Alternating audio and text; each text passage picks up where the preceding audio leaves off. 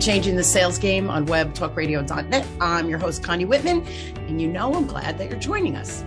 So every week as you tune in and you listen to the show, I really hope between my guests and I, we help you change that mindset or that vibe that sales is this persuasive kind of manipulative job or position. And that's the furthest thing from the truth. And my guests and I think as we have our conversations, we share how really sales is an honorable job that we can really truly share our expertise with a client and help them with a solution. To help you on your journey of changing that mindset, I have a free gift for you. It is my free communication style assessment. You will get 2 reports. The first one, your natural superpowers of how you are perceived as you communicate with others. Flip side, you'll get a second report, which really shines a light on your lowest score or probably your biggest blind spot as it relates to communicating with others. So again, the link is in the show notes, my gift to you. Please take advantage of it to help you navigate, again, wherever you are in your career and business. Also, if you're loving the show, which I hope you are, please rate and review. I read the reviews and I'm so touched by some of the expressions that people share with me. So again, rate, review, and of course, subscribe so you don't miss an episode. Now, my motivational quote today is by John C. Maxwell. And John says, intentional living is about living your best story. And I have to share, as a business owner for the past 2 decades, I've often had maybe this love-hate relationship with my business. At times, it felt like it literally took over my life. And other times I was able to sit back and build a life that supported or was supported by my business. So kind of cool. What's been the common denominator of which side of this love-hate relationship I fall on? Me. So the answer is simple. I was clearly the common denominator. And here's what I found. The clarity of my goals, my focus of my daily efforts, my personal mindset, and so many other factors really have impacted the results, again, on both sides of the coin, right? My personal and my business life. So how do we determine the correct next steps to create that life, business, and or career that we absolutely love? Well, of course, you're in store for a special guest today. My guest is Alex Schlinsky. Alex is the founder of Prospecting on Demand, heart surgery survivor, and former UFC and Miami Dolphin media member. He has a decades-long journey to building out a mastermind community for agency owners, coaches, entrepreneurs alike to build a business that better facilitates their life. So, Alex, thanks for coming on. And man, this is an important topic for us. Yeah, absolutely, Connie. Thank you so much for having me. I'm really grateful to be here. Yeah, I heard you laugh at my what's the common denominator, right? Me, let me raise my hands. It's a reality check, right? We are the good, the bad, and the ugly. We've got it all going on. Absolutely agree. I totally understand that, in terms of taking over, being responsible for ultimately identifying, what your satisfaction level is, your happiness, what makes it good, bad, or ugly, or otherwise. I think there's a lot of scapegoatism pretty common in society today. But if we take a little bit more responsibility for ourselves on the things we can control, I think we'll end up ultimately being a lot better as a human race, but also individually feeling a lot more accomplished to be able to achieve the things that we want in our life. Yeah. And the scary thing is you use the word control. We can't control everything. So you really have to be discerning when you're looking at a situation, financial relationship, whatever it is, economy. Can I control it? If I can't, do I need to put my energy towards that? Right. That's that balance that we really, really need to find. And I like how you said the human race, because we're freaking hot mess out there, in my opinion. Yes. The facts. Yeah. Right. So all right. So let's talk about the hustle culture that I think is more prominent in the US, but I'm seeing it with my colleagues around the world. So do you buy into that, go, go, go kind of culture that we live in? No, definitely not. Definitely not. I'm writing a book actually right now called The Anti-Hustler's Handbook, which is all about the complete opposite model of hustle.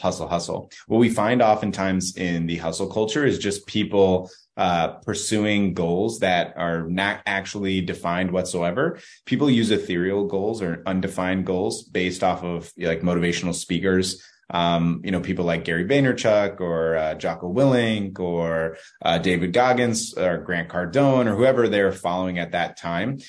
They get inspired by the idea of more. And so we live especially in America, in what I would call a capitalist imperialist society. So the idea is not to achieve a certain revenue number, it's to achieve more. The problem with more inherently is that it's a ever moving goalpost. So when you get more, you want more. When you climb a certain mountain, there's a bigger mountain to climb. When you catch a big fish, there's a bigger fish to catch. When you get a big deal, you want a bigger deal. That's just the only method of what hustle culture is all about. There's no definitive clarification of what success is. And when there is, it's usually based off someone else's definition. And then we wonder why so many entrepreneurs, even though they enact their own agency, their choice, why they're so burnt out, stressed, frustrated. As you noted, like the common denominator is them. They're wondering why, if I chose this path instead of working for a boss or being a managerial position or having a franchise where I have these restrictions and responsibilities, instead, I've built my own business and my own method and my own process and my own vision and my own image. And yet I'm still frustrated and burnt out and lack of fulfilled and anxious and stressed and confused and irritated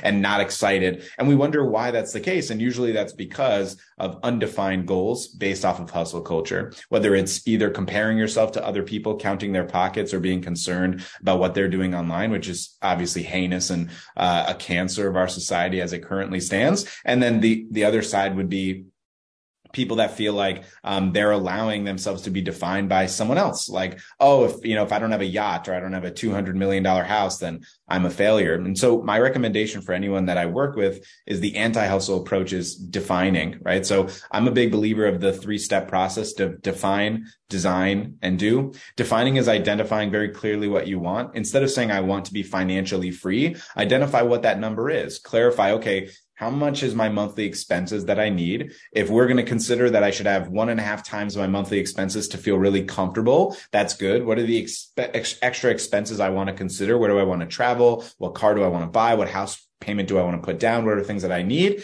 And then you have a calculator that just tells you based off of your monthly expenses times 1.5 plus your desired expenses, how much money you need to make. And that becomes a defined financial freedom goal versus financial freedom, which is an undefined goal. It's like if you were playing football and your goal is to get into the end zone, but every time you pass the 1-yard line, you automatically go back to the 50-yard line and you can never get in the end zone. And that's what entrepreneurship is like when your goal is financial freedom, because it's never defined. And that's very dangerous. So defining financial freedom. And then the other main definition is usually most entrepreneurs want this goal of financial freedom and time freedom. But once again, time freedom is undefined. Everyone's time freedom might be different. Maybe your time freedom is you don't want to work on Fridays afternoon. Maybe you want to work only 5 hours every single day. Maybe you want to stop working on Saturdays. Like that might be someone's scenario that works every day of the week, or you want to stop working on Saturday.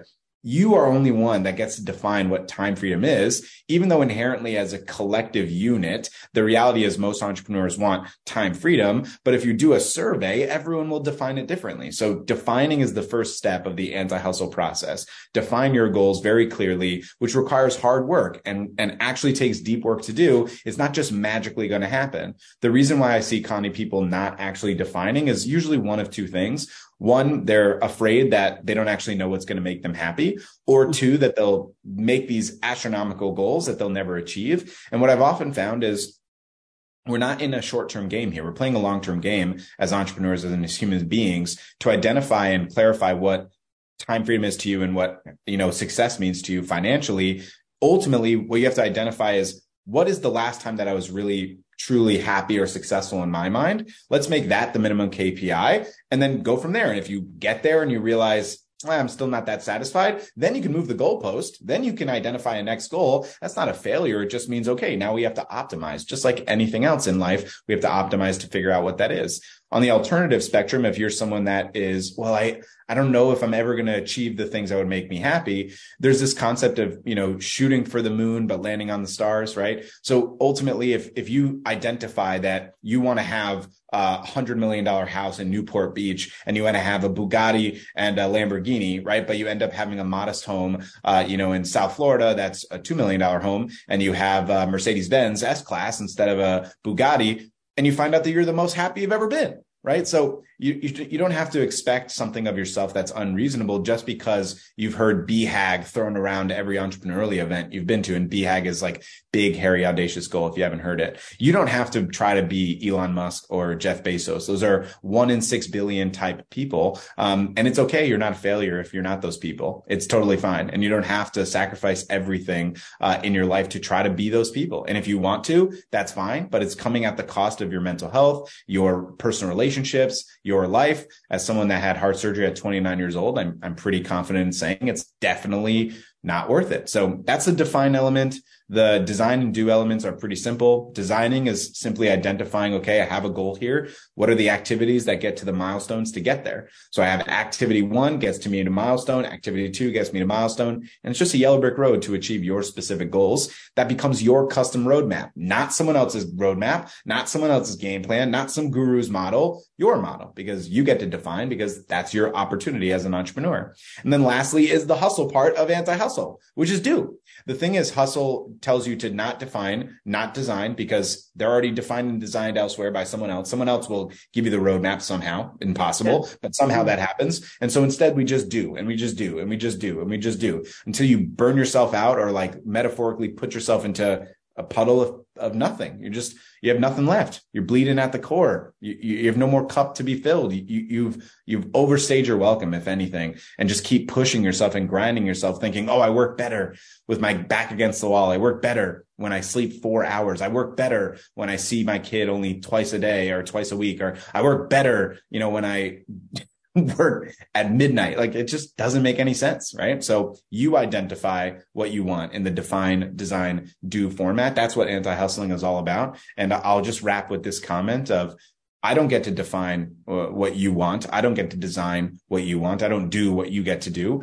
I'm not the one that's telling you what to do. I'm just giving you the roadmap to build it for yourself versus letting someone else tell you what that is. So if you're, inspired by David Goggins yelling at you to work harder, then do that. If you find that weird and not comfortable for you, you're not weird. That's okay. You're just you. Find what matters for you and what works for you, and be radically comfortable with actually designing and defining what you really want in your life. That's what anti-hustle is about.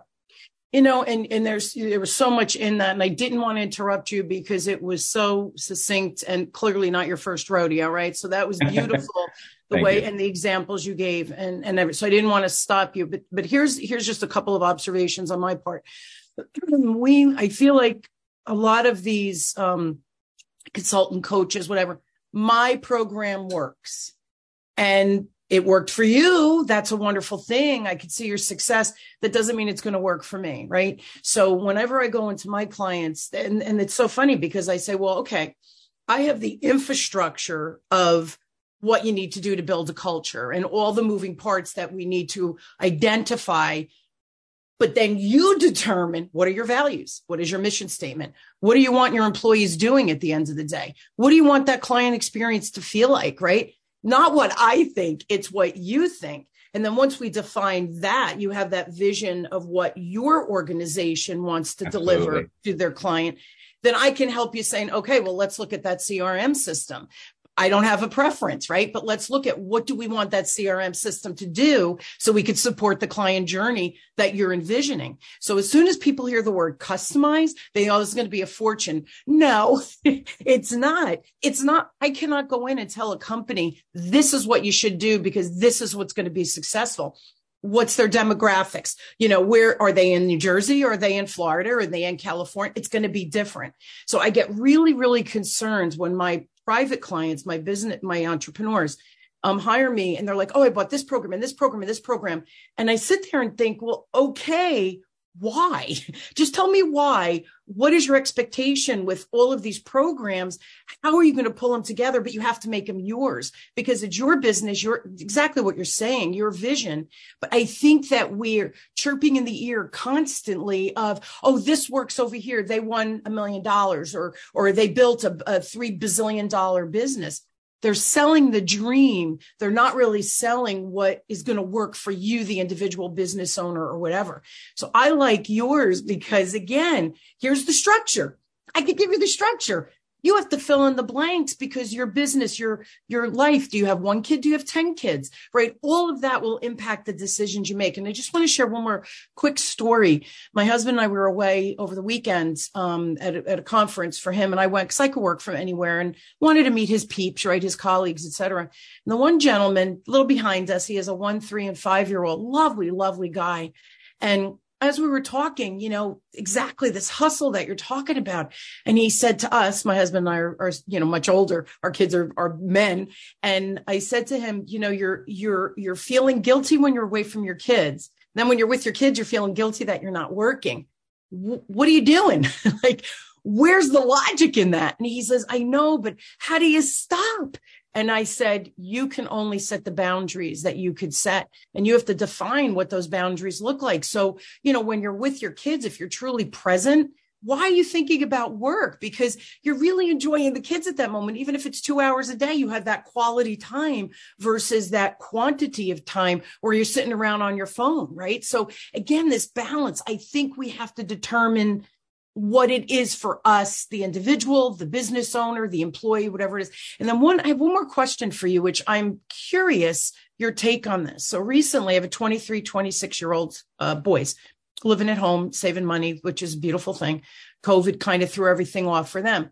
My younger son, the 23-year-old, he's unsure of what the next step is. He's unsure of what that career looks like. And he kept saying, I want financial freedom. And so my husband and I were like, well, what does that mean to you? And he could define it, which I was really proud of him. Are you seeing that the younger generation, they were almost sold a bag of goods in college of you can be anything you want to be, 100%. Live your passion and you'll get paid for it. And now I feel like they're coming out confused. So just curious your take on both things that I just shared, the gentleman with kids, my son, and then where my husband and I are right there. It matters. Yeah, absolutely. I mean, just to start with the college portion, when you go to college 17, 18, 16, 17, 18, and they're basically like, okay, what do you want to major in? What do you want to do when you're grown up kind of basically is what they're telling you. Now you're going to put 4 years into it. My story is kind of one of those, potential examples of it just not working the way I'd hoped. My initial intention was, I'd become an attorney. But then my senior year of high school, I did an externship, and the attorney I worked with was really school of hard knocks kind of guy. He was not roses and daisies. Everything, life is great. It's so easy. He's like, being an attorney sucks. This is why I didn't want to do it. I wish I didn't have to do it. I feel like I'm in prison, blah, blah, blah, blah, blah. And so it really turned me off from wanting to become an attorney. So then I thought, okay, I want to become a psychologist. I'm a natural empath. I love how the human mind works. I love studying that in high school. So I'll go do that. And so because I'm a very learned person, I'm a very academic person. I worked really, really hard to be successful, and I graduated magna cum laude from University of Central Florida, but it didn't matter. No one cared about that. My mom cared about it, but no one else cared about it. I was proud of myself, but it didn't do anything for my career. If anything, it was negative. It would have been actually better if I didn't work as hard and I got regular grades essentially, instead of trying to be top 5% or whatever that number was. Because what ended up happening was when I graduated school, I was so burnt out that the idea of going to grad school was impossible. There was no possible way that I was going to add more time to go back to school to just kind of go through the ringer again. It was just unreasonable. And so leaving school, it just felt like, wow, I wasted 4 years. Overworked myself without making 1 cent. And in fact, I worked, but paid for work, basically, which was terrible for education that I probably wouldn't use. I did end up using it in my business ultimately. And then I started, a new entrepreneurial career, in marketing and coaching sales and becoming a salesperson and learning all of those elements. But it's very challenging, as this idea of you can do anything you set your mind to. I was the one when I was younger, I really just refused that type of logic, because I would rather be the contrarian of I can't fly at the top of a building if I wanted to, or I can't be a NASA scientist because I'm not good at, engineering, et cetera. Which is fair, but also I was kind of losing sight of what the purpose of the message was. And so when I graduated college and felt at a loss, you mentioned at the beginning that I used to work with the UFC and Miami Dolphins. I'm a really big sports fan. I have been my whole life, diehard Miami Dolphins fan. And so one of the things that I was thinking about was maybe I could create a career in sports journalism. I like writing and I love sports. I know a lot about it. So why don't I give that a shot? But I didn't know how to start. And this is essentially where, hustle culture I was ingrained into was, well, if you can do anything you set your mind to, then you just have to be willing to have audacity to do those things. And so what I would do is I emailed, I think, probably 500 different websites to ask if I can get a writing position. I got accepted by Fansided, which was a Sports Illustrated affiliate, which gave me $1 per 1,000 views on a website that averaged 1,000 views per article. So basically made $1 per article on average, which is terrible. But when I got the opportunity in the job, I thought, oh my God, amazing. I'm credentialed media member for the NFL. And they're like, no, that's not how it works. Like, you have to get that credential now, using us as your byline to get in touch with the Dolphins. And the editor that I worked with explained to me that in the NFL, it's required that the team puts all the PR directors' phones, names, and emails on the website. So I just called the PR director of the Miami Dolphins, Jason Jenkins, unfortunately, who passed away last year, tragically, which is terrible. But this was 10 years ago, 2014, or basically 10 years ago.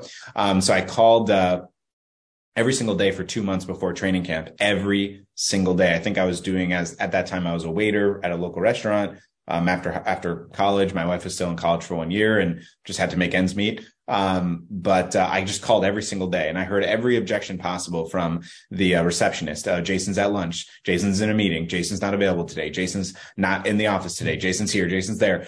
And then finally, after 2 months of just being willing to hear no more than they were willing to say it, right? That was kind of my main thing. Was finally she said, oh, Jason's available. And then they patched me through this hold music, that classic like elevator music, do do do do do, and then bam, suddenly it's, hi, Jason Jenkins, Miami Dolphins, how can I help you? I said, Jason, Dolphins fan, PR, media, Fansided, me. I don't know what I said.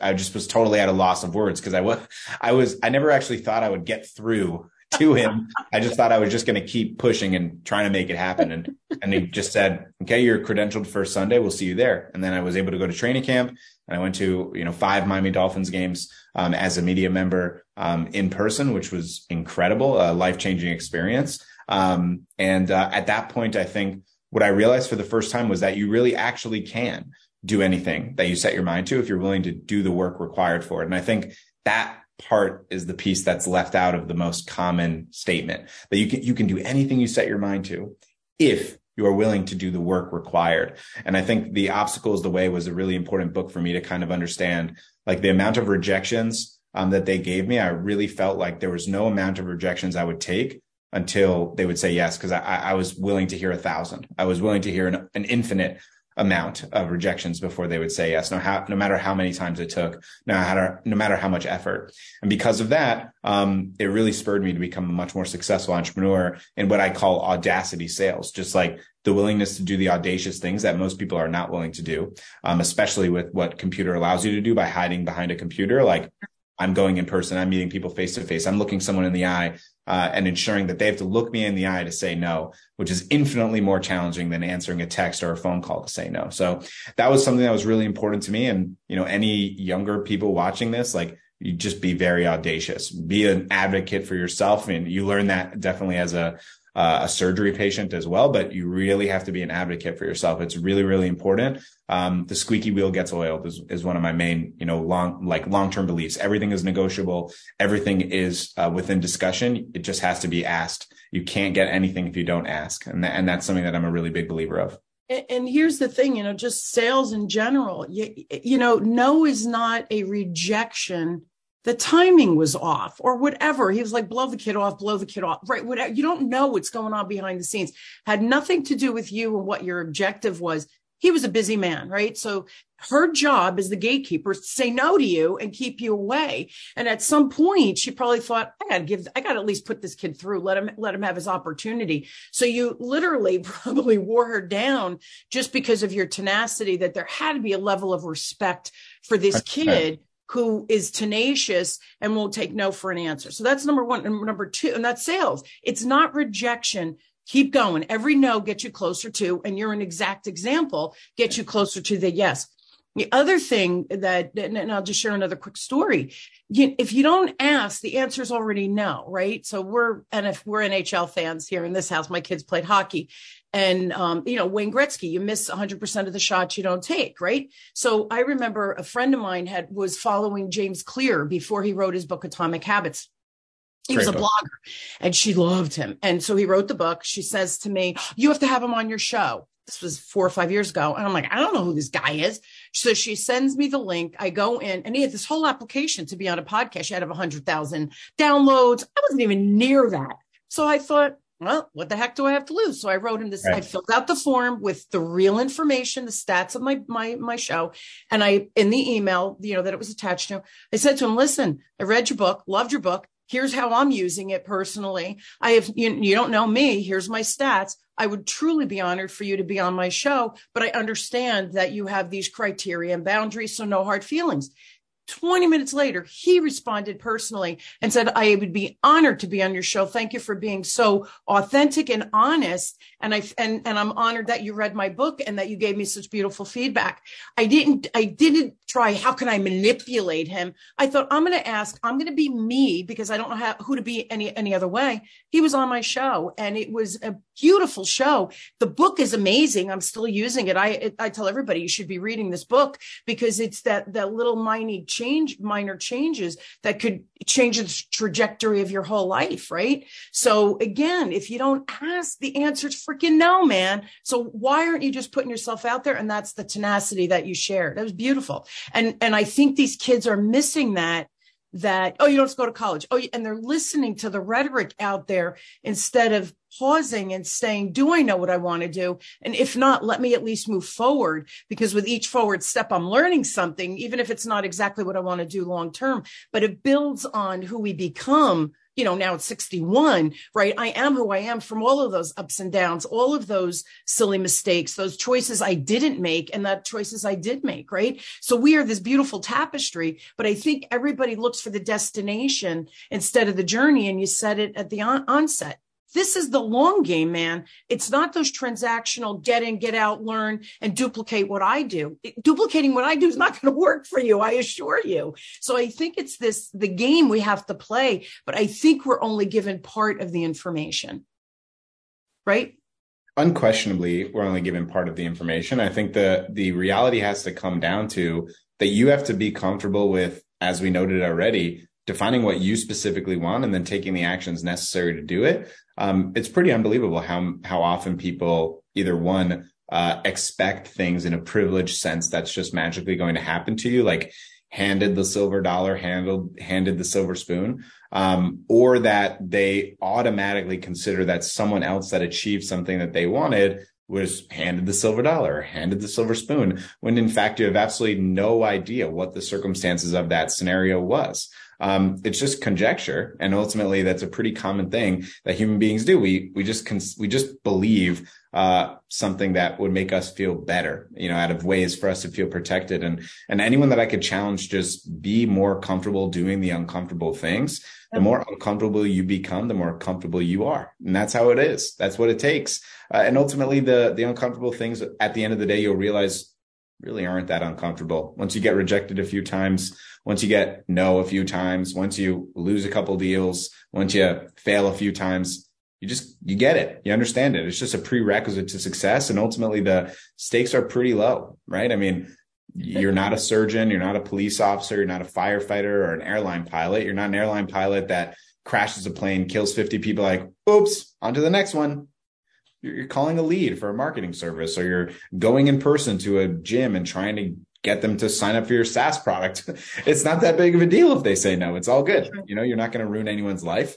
And the stakes aren't that high. And that's not to hopefully dissuade you from realizing the impact you can make. It's just to hopefully be grateful that, the stakes aren't that high. My brother's an ER doctor in Ocala, Florida. Every day, his stakes are incredibly high. The life of human beings are in his hands every single day. I'm super grateful I don't have that in my hands. I still take my job very seriously. I take the coaching that I do very seriously. I think it's really important, but thankfully it's not life or death. I don't want to have those scenarios. And anyone that watches us that is in those life and death scenarios, you need to be consulting with people that are in that every single day, because that's an entirely different environment than what I'm used to. And I'm grateful for that, by the way. And I'm also grateful for you if that's your scenario as well. And I think that's really, really important to understand, because human beings in general raise the stakes of whatever they're in due to obviously being in their own individual self as if it's the highest stakes possible, but it's really not. And normally the way that I think about it is this is what the problem really is, but this is how we think the problem is going to be. Yeah. So I think that's a really important key mindset, for entrepreneurs and human beings. Yeah. And well, because what you think, right, that unknown is worse in our head than in reality. Always, absolutely. Always, 100%. The other thing I'm cracking up about is that you think you're that important. I laugh when I'm live with my clients, training, and we sit there and my phone rings, and I always have it on vibrate just because I have an elderly father. So you just, God forbid, right? If he calls, I pick up the phone. Sometimes he forgets I'm working, but whatever. Okay. Right. So that's the only time I will stop. It buzzes and people go, do you have to take that? And I go, no. And this is, I swear to God, Alex, I say, I'm not that important. It's not like they're calling me because they have an organ that I have to go and transplant. I'm not that important. I could call them 5 hours from now because my job is not a life and death. Yet I see people constantly on their phone. And I challenge them, at dinner, we do not bring phones to the dinner table, right? You're present, we talk, we chat. How was your day? Right. We decompress with each other. It's wonderful. When we answer the phone, like if my dad calls, they go, Mom, where are you having dinner? I go, it's Grandpa. I got to right. You have to set the boundaries of what's key. But everybody is addicted to their phone and they think they're that important. We're not that important, again, unless you're an ER doctor like your brother. Yeah, absolutely. And you said something earlier. One of my favorite stoic lines is from Seneca, which is we suffer more in imagination than in reality. And I love that framework of mind because your mind often punishes you. One of the greatest lessons I've ever learned from any entrepreneur was at an event I went to in San Diego, probably 5 years ago. It was a small mastermind for 7-figure businesses that ranged from coaching products to marketing agencies and a few other different types of physical product businesses as well. And they were just doing a mindset chat with this guy named Dan Levins, really good dude. And he was asking in the audience, does anyone ever feel like they have that voice in their head that's their own worst enemy? Has anyone ever felt that way? And of course, everyone raised their hand because it's a common trope for a reason, right? People talk about, cliches, but there's a reason why it's a cliche. It's because there's this common phenomenon around human beings in general that understand the idea of being the worst common enemy, your own worst enemy, which is not, just entrepreneur specific. It's for everyone. It's for moms thinking that they're not good parents, or it's for brothers thinking they're not good sons, or it's for whomever thinking they're not good at X. It's not just entrepreneurs. It's every human being in general. And so he said, okay, let me ask you something. If I had a microphone to listen in only to the voice inside your head, the one that's the negative person, just that person, not you, not the one talking to me now, just the one inside your head, your own worst enemy, would I want to be friends with that person? And everyone had the same exact reaction. Oh, no way, never. And then he went, then why do you listen to him? And he doesn't curse. This guy doesn't curse. And it was so impactful. It was so great. He was explaining if you would never allow someone to be in your inner circle close to you, that would text you every day, talk to you every day, live in your house every day, live in your head every single day to talk to you like that, why do you listen to them? And it was a fascinating, pragmatic view of a very emotional experience in a way that hopefully will allow people moving forward to, whenever they hear that creep in, they kind of shut it down. And it's really interesting, how 5 years later, I am 100% certain that I have significantly less negative communication in my mind, simply because I will just say, shut up, just no. My inner confidence instead is so much greater than my greatest fears or the person talking negatively to me that I don't even have that experience anymore. So I love speaking. It's probably my favorite thing to do. And people will ask me when I speak, oh, do you get nervous? I'm like, not at all. I don't, it's the opposite. I get crazy amped. I have to pace for 20 minutes before I'm going onto stage. Cause I have to make sure that I'm not going to go onto stage and just burn out every ounce of jet fuel action and energy I have in 3 minutes. Cause I have an hour speech to teach sales. And they ask me why. And I always talk about this thing that Dan said. It's because I know that I'm going to crush it, not because I'm worried that I'm not going to do well. And I've closed out that version of my mind. And I think that's a really valuable asset for anyone listening to really believe in that insight. And I'm a huge believer of it. Yeah. Oh, giggling. So two things. It's that old saying, the mind is precious real estate, right? So who are you letting rent in there, right? Be very, very discerning on the voice that you allow to park itself in your brain. So that's basically what you were saying, which I love. The other thing, I'm cracking up. I love to speak, and people go, write. And I go, do I have to write? Can I just speak it? It's so much easier to speak it, right? I spoke at a conference that I was training one day. And they were like, oh, what are you doing? I'm like, oh, I have to leave. I'm speaking at this conference. They're like, oh, how many people? I go, a couple hundred, few hundred. I go, I don't know. I don't even know. And they were like, oh my God. And I said, yeah. And they were like, what are you worried about getting up there? I go, oh, no, that's the easy part. I don't know what I'm going to wear. I go, I'm really stressing about what to pack. They looked at me and they go, you're kidding. I said, the speaking is the easy part because I know me. I know what I want to share. I know what I want to give the audience. That comes through loud and clear, but I want to make sure I look nice. They were like, you're a weirdo, right? So isn't that the funniest thing? It's perspective that we speak for a living. So it's super comfortable. We Absolutely. Are at a time, my friend. I love you. I love your energy. You're young. You are ambitious, but from this beautiful framework of, I got this, I can do this. And if I can, I'll learn, keep going. That's the mindset that I think we need, not even just as definitely as entrepreneurs, because we can easily burn out, right? Trying to juggle everything. The end of the day, you have to design your life. And that's what you profess. And I think it's a beautiful thing. And I love your design. Design, what was the middle one? And then do. It's define, design, and then do. Define, design, and do. But I think we think we design, we do, but I think we're chasing our tail with the do because we're not defining, which I think is real important out of the gate. So beautiful job, my friend. I wish you so much success. You're remarkable. You're fun. You can laugh at yourself and just really good perspective for a young person. So I'm proud of you for what that's worth. Appreciate it. Everyone, I think you need a little Alex in your life. So go to the website, which is prospectingondemand.com. If you have a question specific that you just want to have a quick email chat with Alex, it's alex@prospectingondemand.com. And you have a beautiful free gift, which I will put in the link. You want to just tell everybody what it is in the Facebook group?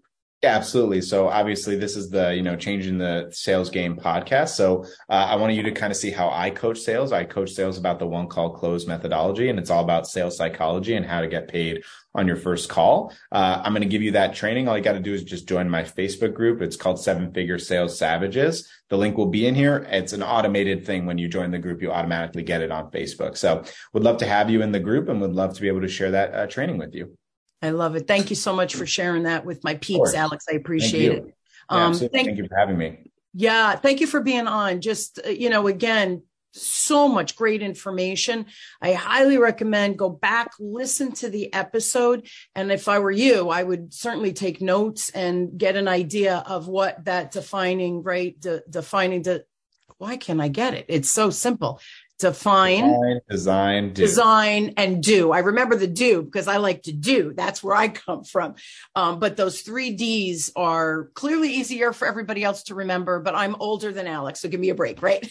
Alex, thank you again. And I truly appreciate our time together. And I hope you will join me weekly as we question, build, and discover together, no matter where you are on your entrepreneurial journey, your career, whatever it is. I truly hope my guests and I help you define where you want to go. What is the trajectory of what you want your career or your business to be? You have full control over this. You have a choice to make. And I hope between Alex and I today that we gave you some tips, ideas, our stories, the 3 Ds that Alex shared gives you some idea or steps to take immediately after the show. Information is a beautiful thing. If you do nothing with it, it's simply information. Take it, apply it, and man, oh man, see the magic that happens on the backside. I truly wish you an inspired week, and I hope that you will tune in next week to join me with my next guest. I love you all, and I wish you an inspired week, everybody. Have a great one. Be sure to subscribe so that you don't miss a single episode. And while you're at it, please leave a rating and review and share it with your friends. Tune in every week for more exciting insights and strategies on increasing your business's ROI. And always remember, lead with heart and your sales will follow.